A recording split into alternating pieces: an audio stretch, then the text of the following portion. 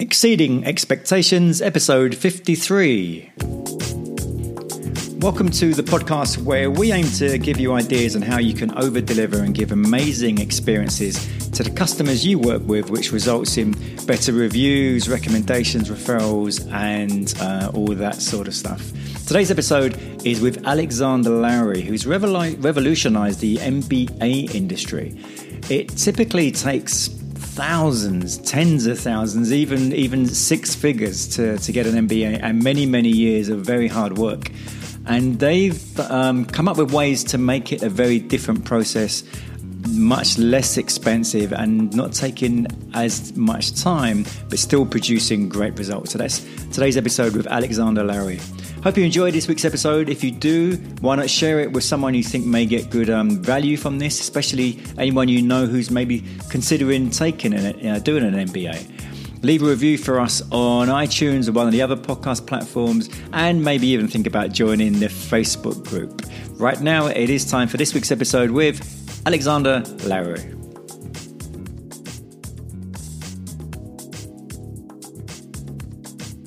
Exceeding Expectations, my guest today, Alexander Lowery. How are you doing, Alexander? I'm very well, Tony. Delighted to be with you. And you're based in Boston. I am. And how is Boston? Because you're not a native of Boston, are you? No, I'm not. And we were joking before the show that the hard part about me living up here is I'm a New York sports fan, and Boston's our big rivalry, and most of the Boston teams are better than the New York ones, so I get a lot of shtick. And what sport is it that you're referring to? Is it general sports or anything in particular? So American football, ice hockey, basketball, baseball, most of them are pretty good around here. We don't really have, it's sort of like the same rivalries for soccer in the UK for your football. I remember when I moved over to the UK, lived there for 7 years, the night before I was with a bunch of expats and they were all saying, well, you're going to be a Fulham fan because you're in London. You need to be able to get tickets. And this is the team with the American players. So that's your team. And did that sway you? It was great. I mean, they've got a beautiful stadium right on the water. And when I was there, they always just barely stayed up. Like they avoid relegation. So I was able to go to the game and it was great fun. Right. And had you ever been to a soccer or a football game before that? No, and I will say I enjoyed the differences between the football and the rugby, right? Gentlemen's game played by thugs, thugs game played by gentlemen, and the differences in how the crowds work and the interaction. Both are great games. I just enjoy watching how the crowds get into it. And what was it that took you to London in the first place? So I was working for a British consulting company called PA Consulting Group. So I worked with them about a dozen years. I was the first American they sent to the UK. So they had sort of built a beachhead in the US by acquiring a company. And I joined them, in a Machiavellian way because I'd always wanted to work abroad. My perspective was if you do really good quality work, headquarters is going to want you. You'll get a promotion. You get a chance to go over. And sure enough, that's what happened. And I guess that'd be my first tip to everybody. It's like when you get a job, your job is to be excellent in your job. And if you do that really well, people will notice. You build a brand, you build a reputation. And I got sent over to the UK. It was supposed to be a 2 to 3 year secondment.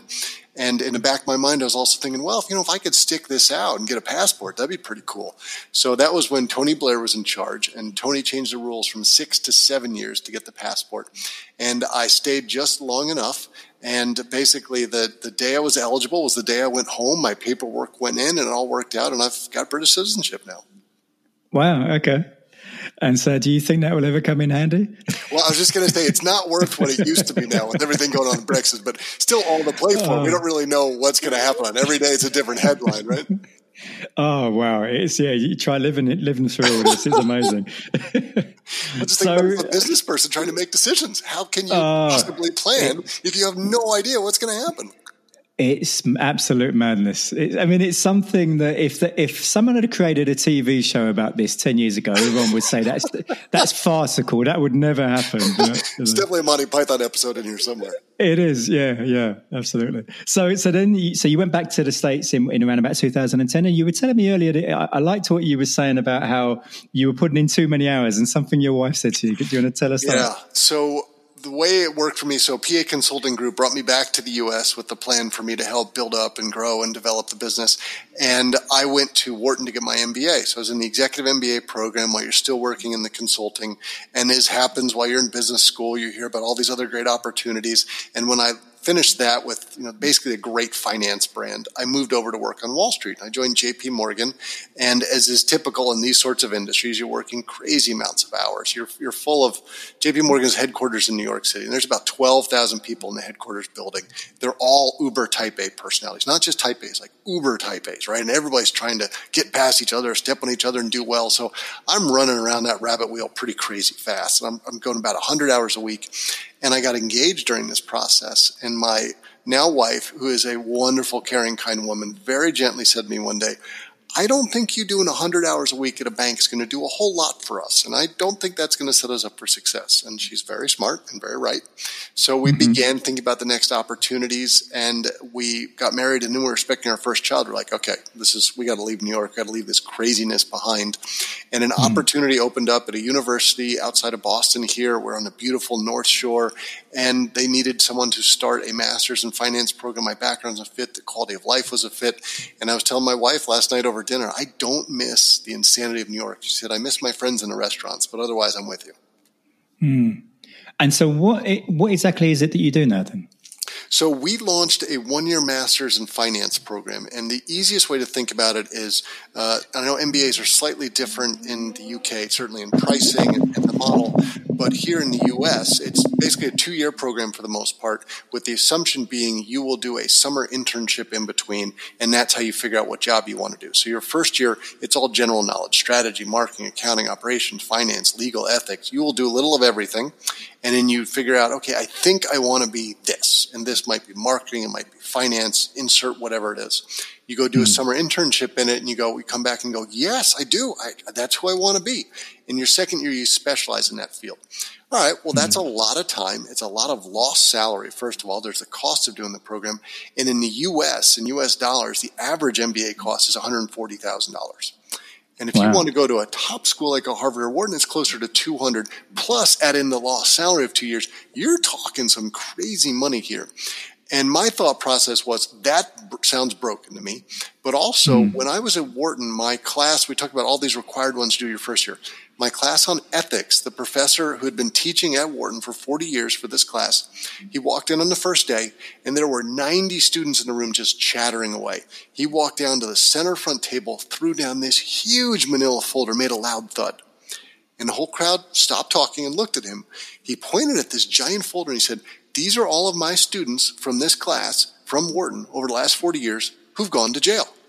And I'd like to not add to it this semester.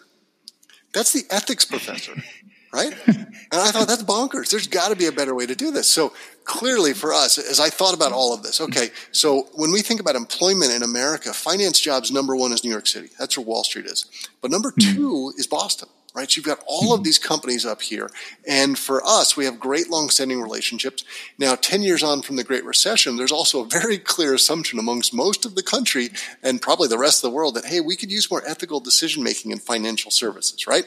All right, so what we did is we built a program that instead of 2 years, which basically takes the 1 year, takes that second year. If you know you want to be a finance person, you can just get the specialization in half the time, and we do it for a lot less because I know cost of going to university has really dramatically increased in the UK, but also nowhere near the US levels, right? So we do it for a much more cost-effective way because people have so much undergrad debt here.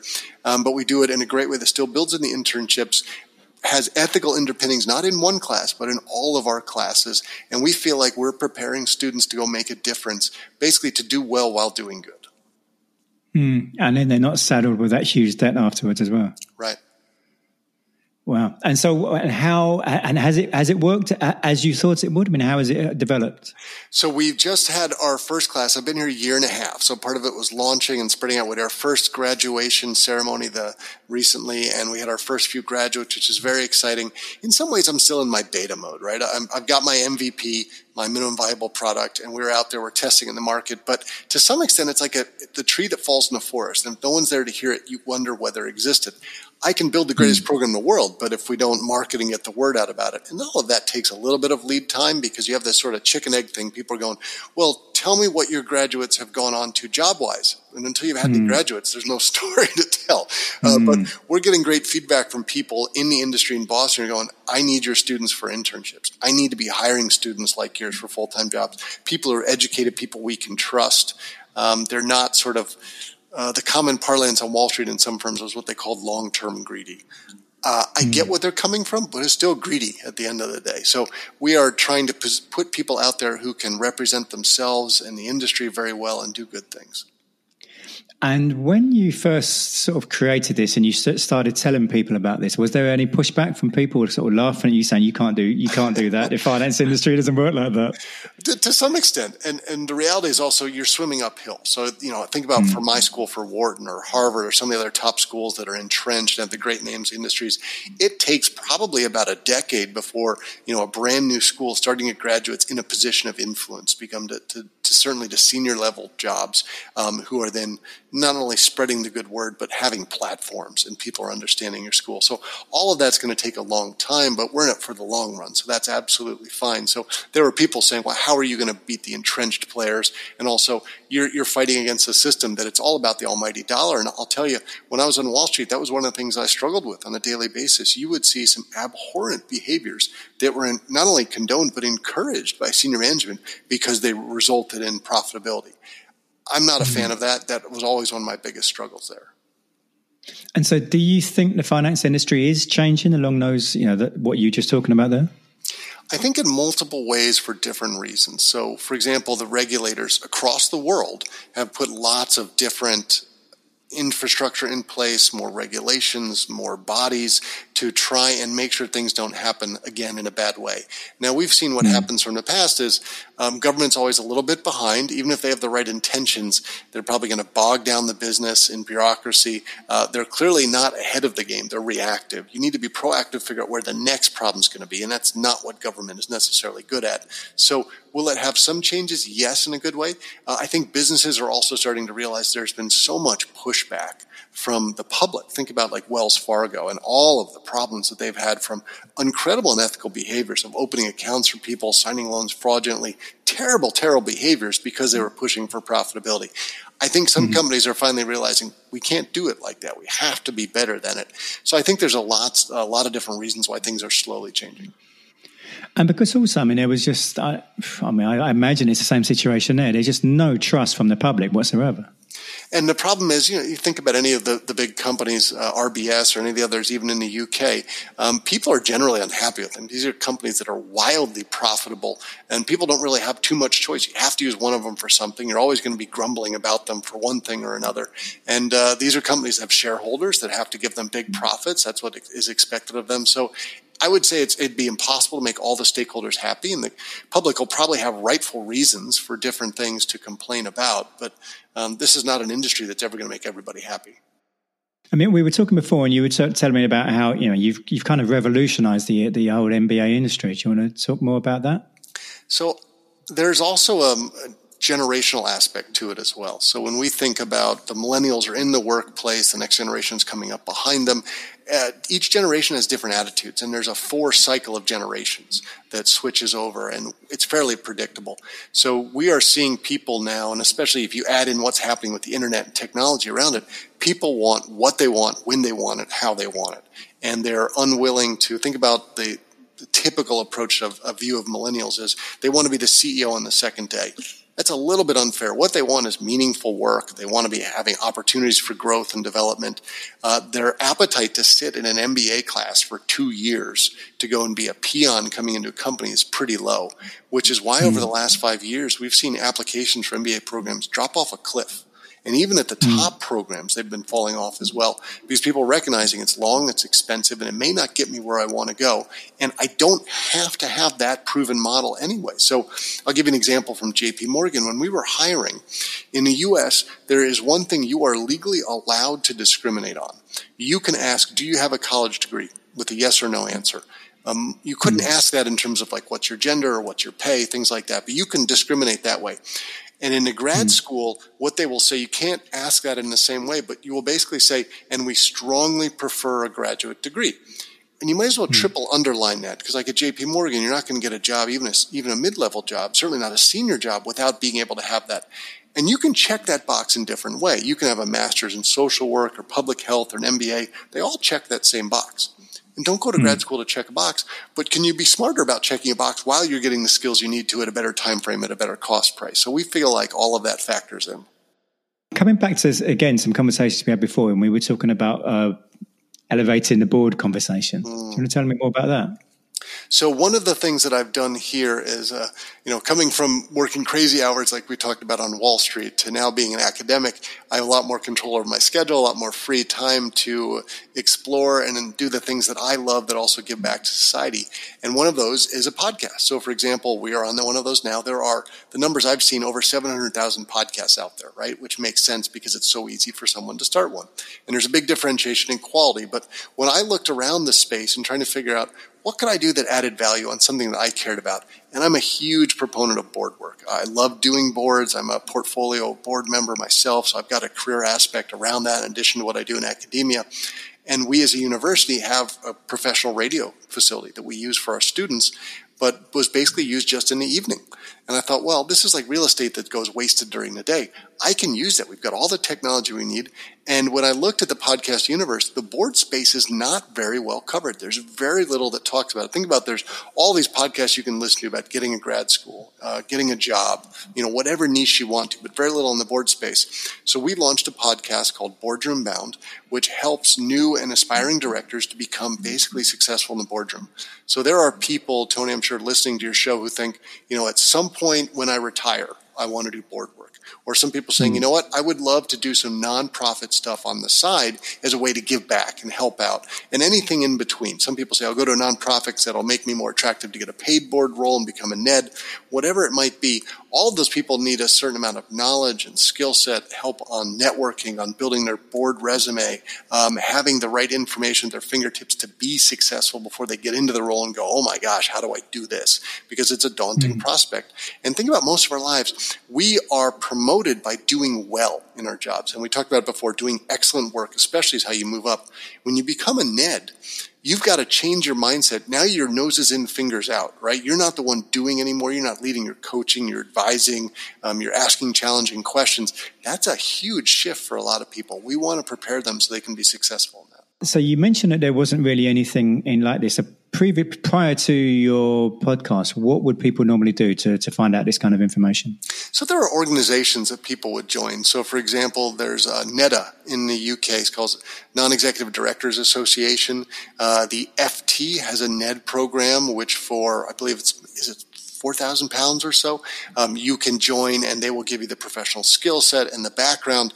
But we talked about this before. Today, people want the knowledge when they want it, how they want it. And that's the beauty of podcasts, right? People can be listening to this while they're working out, or they're doing the dishes, or they're doing the yard work, or a DIY project. And there's so much information that we can bring them from people around the world. Like you and I are having conversations on different continents, and that's recorded, and that's in your pocket. So I can connect. I've got a podcast recording later today with one of the leaders in Australia in this space, and I can bring that to my audience and have it be convenient for them, which I just love. It's so much fun. So you said you started the podcast in February? Yeah. And how has it developed since then? Has it gone the way you thought it would? I mean, has there been any sort of changes in your thoughts about it? Well, I'm a planner by extraordinaire, right? So I did a lot of project management work in my management consulting days. So I will always have a plan. And I think it was General Westmoreland from the U.S. who said, no plan survives the first shot of war. So you got a plan B and a plan C. But if I want to hear God laugh, I just have to tell him my plans, right? So I had a clear sense for how I thought this was going to go. And it's morphed and changed in different ways, both the interest that we've seen. I assumed it was going to be mostly U.S. listeners. We've seen a lot of global listeners. It's a topic that's very trending these days, especially when you think about diversity. The rage right now is we need more diversity, not only in the boardroom, but the C-suite. And both of those are right. And the common reaction for most people is that means by gender. And we definitely need more women there. It's slowly becoming also more minorities there, which is also a good thing. But I also think about it as someone, when I lived in the UK for 7 years, that changed my perspective on worldviews. So you need more international perspective, different socioeconomic background, age also plays a big difference. You don't want everyone in the boardroom to be 60 years old because they may not not be in touch with certain segments of your customer population, certain skill sets. Think about how important social media or cybersecurity is, things like that. That technology these days, you need representation from that as well. So for me, the boardroom space, if we use diversity of thought as a concept, that has blown up exponentially in the last few months in the U.S. and will continue to do so. I had not anticipated that would be such a big part of our podcasting world. So for me, the sky is the limit. I think more things just keep landing on my desk of people who are interested in the good feedback we're getting. So I've enjoyed the journey. I'm sure in the same way for yourself, from your first podcast to this one, like how you approach it, what you're saying and what you're doing changes. And that's part of the fun for me because I'm trying to be excellent at it. And I feel like I'm constantly evolving and learning new things. Absolutely. I mean, you mentioned there about when you went to London, and before we started recording, you were telling me about how you were a member of Toastmasters while you were in London. And for anyone listening who's not familiar with Toastmasters, because obviously in the UK we have these guys who wear red jackets who are called Toastmasters, who have nothing to do with the Toastmasters International organization. So for anyone listening, Toastmasters is a public speaking organization where you go to improve your communication skills. So how did you first find out about it, and what was it that why did you go there in the first place? Now, I've always loved presenting and public speaking, probably not a surprise in the sense of the academia, how that's a fit for me. I did that a lot in my job anyway as a management consultant. And when I moved to the UK, there was also a need to be more social. You've got to make new friends and find ways to be connected. And someone that I met said, well, knowing what you love to do, I think you would like this organization. And they were specifically a member of what was London Cardinals. And they said, this club specifically, I think the people and the caliber in this club, and they tend to win a lot of the awards, you will love in many different ways. And I showed up, and sure enough, oh my gosh, this was like a magical fit. So I'm a large guy, right? So I'm about 6'8". And the guy who was the president of the club was also very tall. He was this outgoing Australian. I'm like, oh my gosh, I could learn so much from this guy. And there were great people there, but also the caliber was so high. Everybody was pushing themselves to be the best in a positive way. And I really enjoyed that as well. So I grew and developed, and my whole time living in London, I'd say probably about 6 to 7 years, I was in Toastmasters, and it was just a perfect love for me. And when I came back to New York, I was very involved in a lot of the leadership here, and it's been a great organization. I think for anyone who's trying to improve themselves now, we talk about being excellent at your role, you've got to be a communicator. And whether that's one-on-one in meetings, in a board meeting, or presenting in front of a group of people, some people probably would never want to be in front of 1,000. I think that's a lot of fun. You need those skill sets. And talking of expectations, I mean, when you first joined Toastmasters, what did you think you were going along just simply to improve your speaking, and how did that turn out? I think I quickly realized that every club is different in the sense that some are public, some are private, some are geared towards, say, women in business, some are for people learning English as a second language, some are, we talked about before, Tony, you were in one that was for more workshops and probably personal, professional development type opportunities. So finding the individual niche, I guess I just assumed it would give me some additional tools in my toolbox that I could use to improve my public speaking. I hadn't really realized the competitions that were involved, which is a chance to get a bigger stage, to really push yourself in terms of the level of professionalism, and the friends that I was going to make. That was clearly the best part, and I hadn't anticipated that. Okay, changing tack a bit. We were talking about something, again, another subject we were talking about was your management consulting days. You want to tell us a bit more about that? Yeah, so I think when you think about starting a career, and this is probably changing a little bit with the way startups are going, but in general, people probably started out of undergrad in one of two ways. And I'm biased because these are my two ways, but management consulting or into finance, Wall Street type space, working in the city.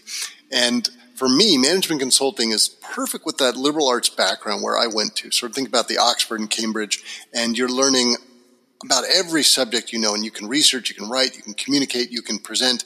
And to me, that's management consulting, because at a young age, you are dropped into different companies all around the globe, meeting with executives, people arguably you have no a justifiable experience being in front of, but it was great fun.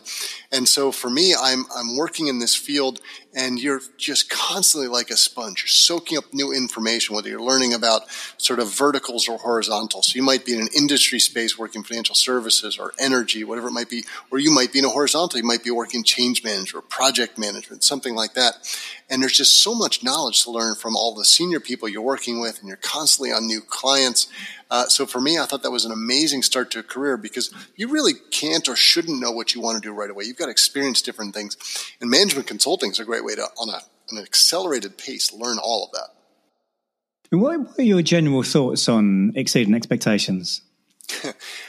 So I have this view, and again, I'm an Uber type A personality like we've talked about before, okay? So I'm probably not the norm. But my perspective is not that I want to be the best, and everybody say I'm the best, but I have a standard for myself, and I want to constantly exceed those. So I think I was diagnosed by a therapist, one that they called unrelentingly high standards. So as soon as I hit the goalpost, I'm going to move it again, right? But I'm constantly trying to be great. So it doesn't necessarily mean I'm going to be the CEO. If I start out as a box packer, I want to be the world's best box packer. I want to do it really well and be proud of my work. And I guess I also know if I do really well, people, I believe, will recognize that. I will be promoted to be the world's best box packer and teach the others how to do the skill set that I've figured out. So I feel like I bring honor to myself and the organization I'm with if I bring my best self every day and do a good job. And you want to find something, obviously, that you love because then it's easier to do that. Think about people we all know who really don't like their job. That's hard to bring your best self every day.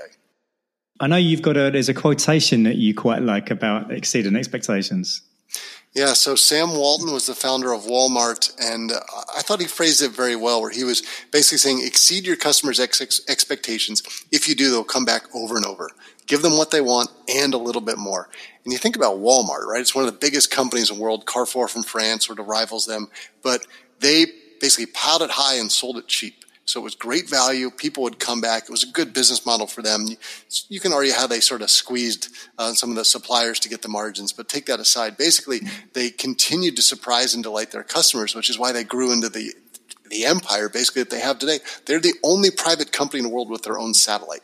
Think about how successful that is. That means they've got an eye in the sky who can figure out the data that no one else can. For example, Walmart knows there's a couple things. If they run out of, you will abandon your cart in the middle of the store. If they run out of Oreos or Tide detergent or a couple other things, you will be in the middle of your shopping. You will leave the cart and you will go elsewhere. They're that important. Nobody else knows that because they've got their own satellite. They've got their own satellite. Yeah. That is amazing. So how is... because, obviously Amazon is massive. So how is the battle between those two guys? Well, that is what's fascinating, right? So you can argue one of two ways. So the brick and mortar versus the online. Clearly, Walmart is racing to catch the online, and that's why they've been scooping up some other companies and buying Jet and other businesses to try and catch up. But you're also seeing Amazon trying to catch up to Walmart. They are building more stores. They bought Whole Foods to have a footprint right away, and they're changing some of those stores. When I lived in UK, the first Whole Foods came in the Barker's building opposite High Street Kensington Tube Stop near where I lived. So you could see them. They bought out what was called Fresh and Wild, and they started slowly putting it in. But Amazon realized this is a way for us to quickly get a footprint. Now, I would argue it will be hard for Walmart to catch Amazon because of their amazing online presence. But Walmart is really good at being cheap, really good at finding value. And there's not a lot of barriers to entry to getting online. And they already have a lot of customers.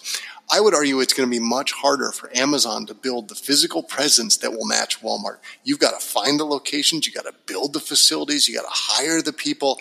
That is going to be a lot harder to catch. Walmart's not going away. People still come to their stores.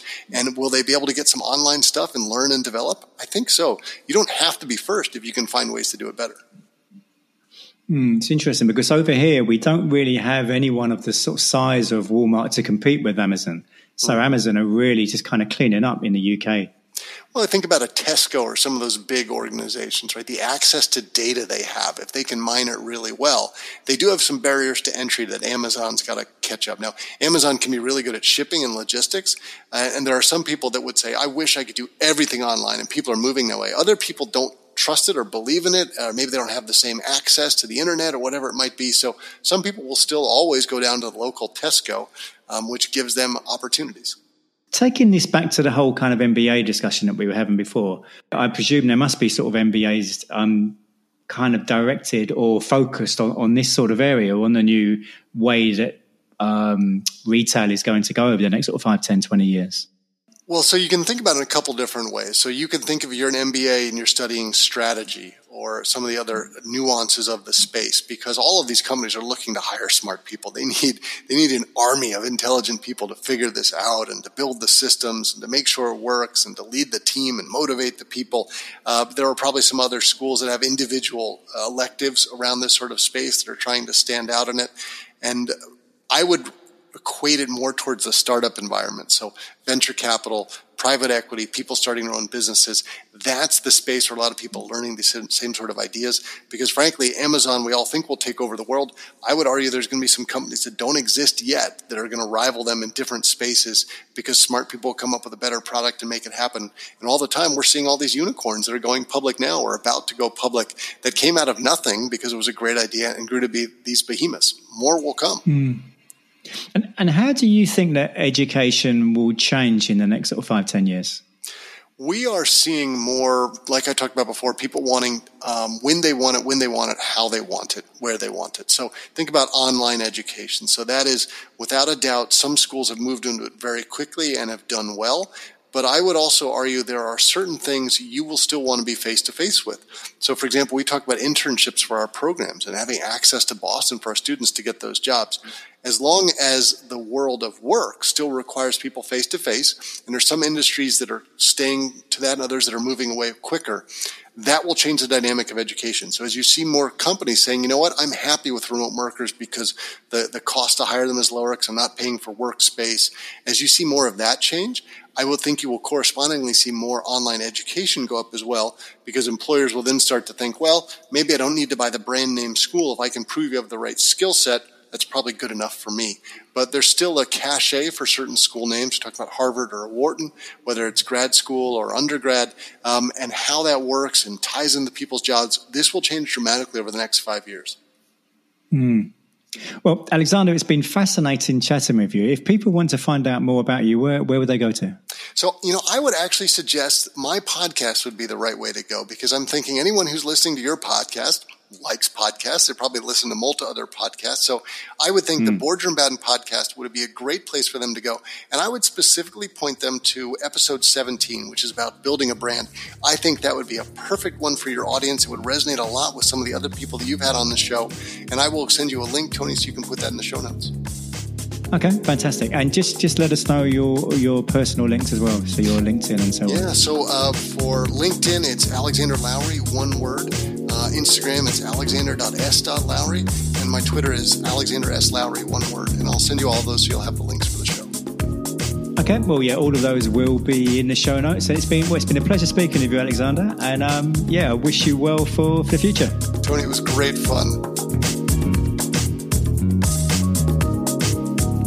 Next week is episode 54 with Kevin Wilhelm, and he's from a company called SBC, Sustainable Business Consulting, and they integrate sustainability and innovation. They work with some of the largest companies in the world, companies such as Whole Foods and Nordstrom and many, many huge organizations around the world. So that's next week, episode 54 with Kevin Wilhelm. Please do join the Exceeding Expectations Facebook group. Why not leave a review for us on iTunes or one of the other podcast platforms? Hope you have a fantastic week. See you next Tuesday.